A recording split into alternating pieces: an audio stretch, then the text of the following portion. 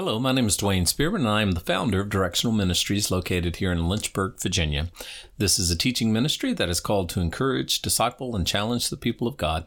I also serve churches in the areas of pulpit supply, conferences, retreats, and revivals as the Lord provides opportunity. If I can be of service to you or your ministry, I would love to hear from you.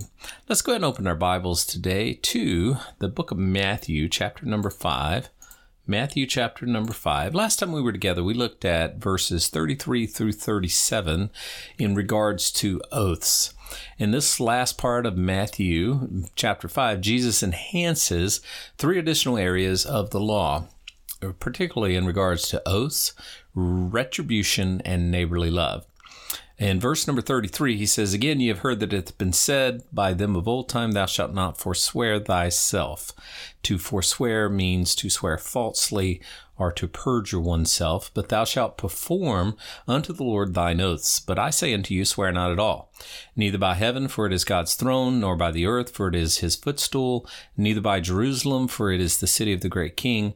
Neither shalt thou swear by thy head, because thou canst not make one hair white or black. But let your communication be yea, yea, nay, nay, for whatsoever is more than these cometh from evil. Okay, so we talked about the law of oaths. His instruction here is you don't need to be swearing by anything. He said, just let your yea be yea. Okay, he says, don't swear by heaven because it's God's throne. Don't swear by the earth because it's God's footstool. Don't swear by Jerusalem because it's the city of the great king. As a matter of fact, don't even swear by your own head. God made it, not you. Okay. So what he's saying here is that the bottom line is that swearing shouldn't be necessary. If your yes is yes and your no is no, no expletives or oaths should be necessary to confirm or strengthen what you say. Just be a person of your word and you will not have to swear. And then he says in verse number 38 through 42, ye have heard that it hath been said, an eye for an eye and a tooth for a tooth. But I say unto you, that ye resist not evil, but whosoever shall smite thee on the right cheek, turn to him the other also.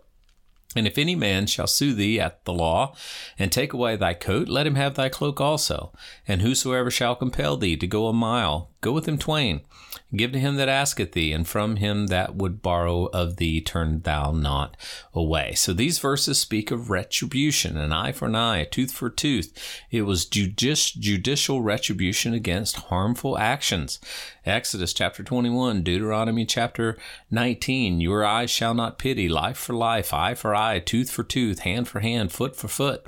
So the Lord is telling his disciples here to go beyond just the judicial demands of the law. He told them to give more than what the law actually demanded. Now, it is wrong to think Jesus means that evil should never be resisted. That is not what he is saying. Jesus demonstrated with his life that evil should and must be resisted, such as when he turned the tables over in the temple. It is wrong to think that Jesus means a physical attack cannot be resisted or defended against. When Jesus speaks of a slap on your right cheek, that was culturally understood not as a physical slap, but as a deep insult. Jesus does not mean that if someone hits you across the right side of your head with a baseball bat, that you should offer him the other side as well. Okay, it is also wrong to think that Jesus means that there is no place for punishment or retribution in society. Jesus here speaks to personal relationships, not to the proper functions of government in restraining evil. I must turn my cheek when I am personally insulted, but the government has a responsibility to restrain evil. Okay, and then verse number 43, ye have heard that it hath been said, thou shalt love thy neighbor and hate thine enemy. But I say unto you, love your enemies, bless them that curse you, do good to them that hate you, and pray for them which despitefully use you and persecute you. This was not a command for them or us to become passive doormats to be abused by other people. Instead, it was a command to view their enemies with the same compassion that Jesus had viewed them. Yes, Jesus loved even his and our enemies so much that he died for them. As a matter of fact, Jesus said in Luke 23:34, Father, forgive them, for they know not what they do. Bear in mind, he is addressing the very ones that put the crown of thorns on his head, drove the spikes in his hands and his feet, and pierced him in his side. And yet he says, Father, forgive them. Stephen, at his stoning in Acts chapter 7 and verse number 60, Lord, lay not this sin to their charge. And of course, Paul, the apostle to the Gentiles, said in Romans 12:14, bless them which persecute you, bless and curse not. Therefore, if thine enemy is hungry, feed him. If he thirst, give him drink. And so doing, thou shalt heap coals of fire upon his head. Now, I've actually read there's a book, Manners and Customs in Bible Times, in regards to thou shalt dump coals of fire upon his head. That doesn't mean you're pouring fire over the head of someone else. It means that you're doing something good for the other person, even though they may not actually deserve it. People would go house to house, and sometimes their fires would go out. They would knock on your door, and they would ask if they could have some of the coals from their fire so that they can light their fire. And they would take that coal, put it in a little thing on their head, and carry it to their home. In other words, you're doing good to people. It doesn't mean pouring cold fire over somebody's head. Okay. And then in verse number 45, he says, that ye may be the children of your Father which is in heaven. For he maketh his sun to rise on the evil and on the good, and he sendeth rain on the just and on the unjust. That is to say to the Jews, that by doing good to others, the world will know that you are indeed my children. The same applies to you and I as Christians. In Ephesians 4:32, and be ye kind one to another, tender-hearted, forgiving one another, even as God for Christ's sake has forgiven you. I mean, he hasn't forgiven us just for our sake. He forgave us for Christ's sake. Even God does good to his enemies by giving them the sunshine and giving them the rain. It doesn't rain on my side of the street and not on your side of the street. Okay. The sun doesn't shine on your side of the street and not on my side of the street. God does good even to his enemies. And he goes on in verse number 46 and 47 and says, for if ye love them which love you, what reward have ye? Do not even the publicans do the same? And if ye salute your brethren only, what do ye more than others? Do not even the publicans so? It is not enough just to love and salute those that love us and that love and salute us. The word salute refers to a gesture of respect, homage, or polite recognition for the other person. Anybody can do that. The heathen can say hello. In order to be like our Father in heaven, we must actually love our enemies. After all, Jesus loved us when we were his enemies. You know, Romans chapter 5, verse number 8 says, but God commendeth his love toward us in that while we were yet sinners, Christ died for us, thus leaving us an example in how we should love others who do not love us.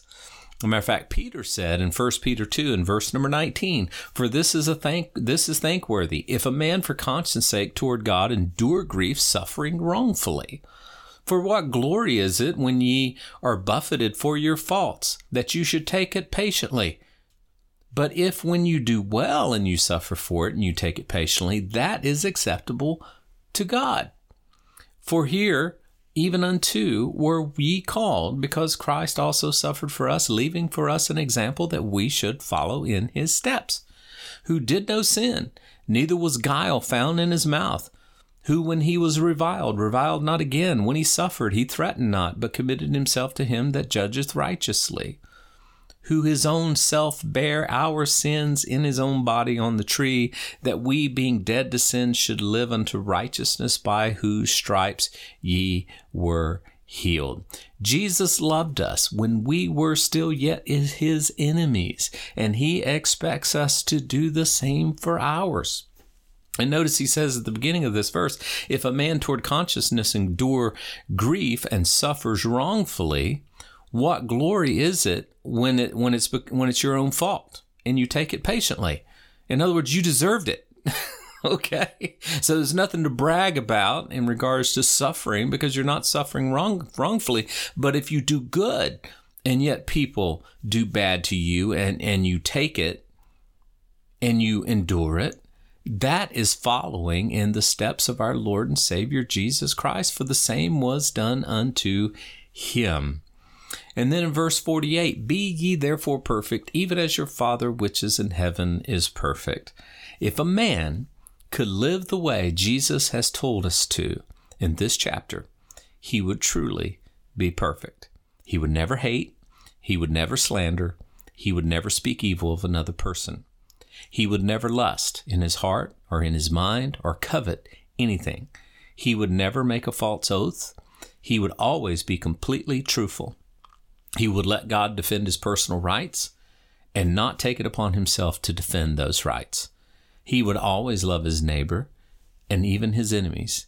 No, we will probably never reach that kind of perfection in this life, but it is no excuse for not trying. God bless you guys. Hope that you have a great day. Remember that God loves you, wants the best for you, and he's working all things out for your good.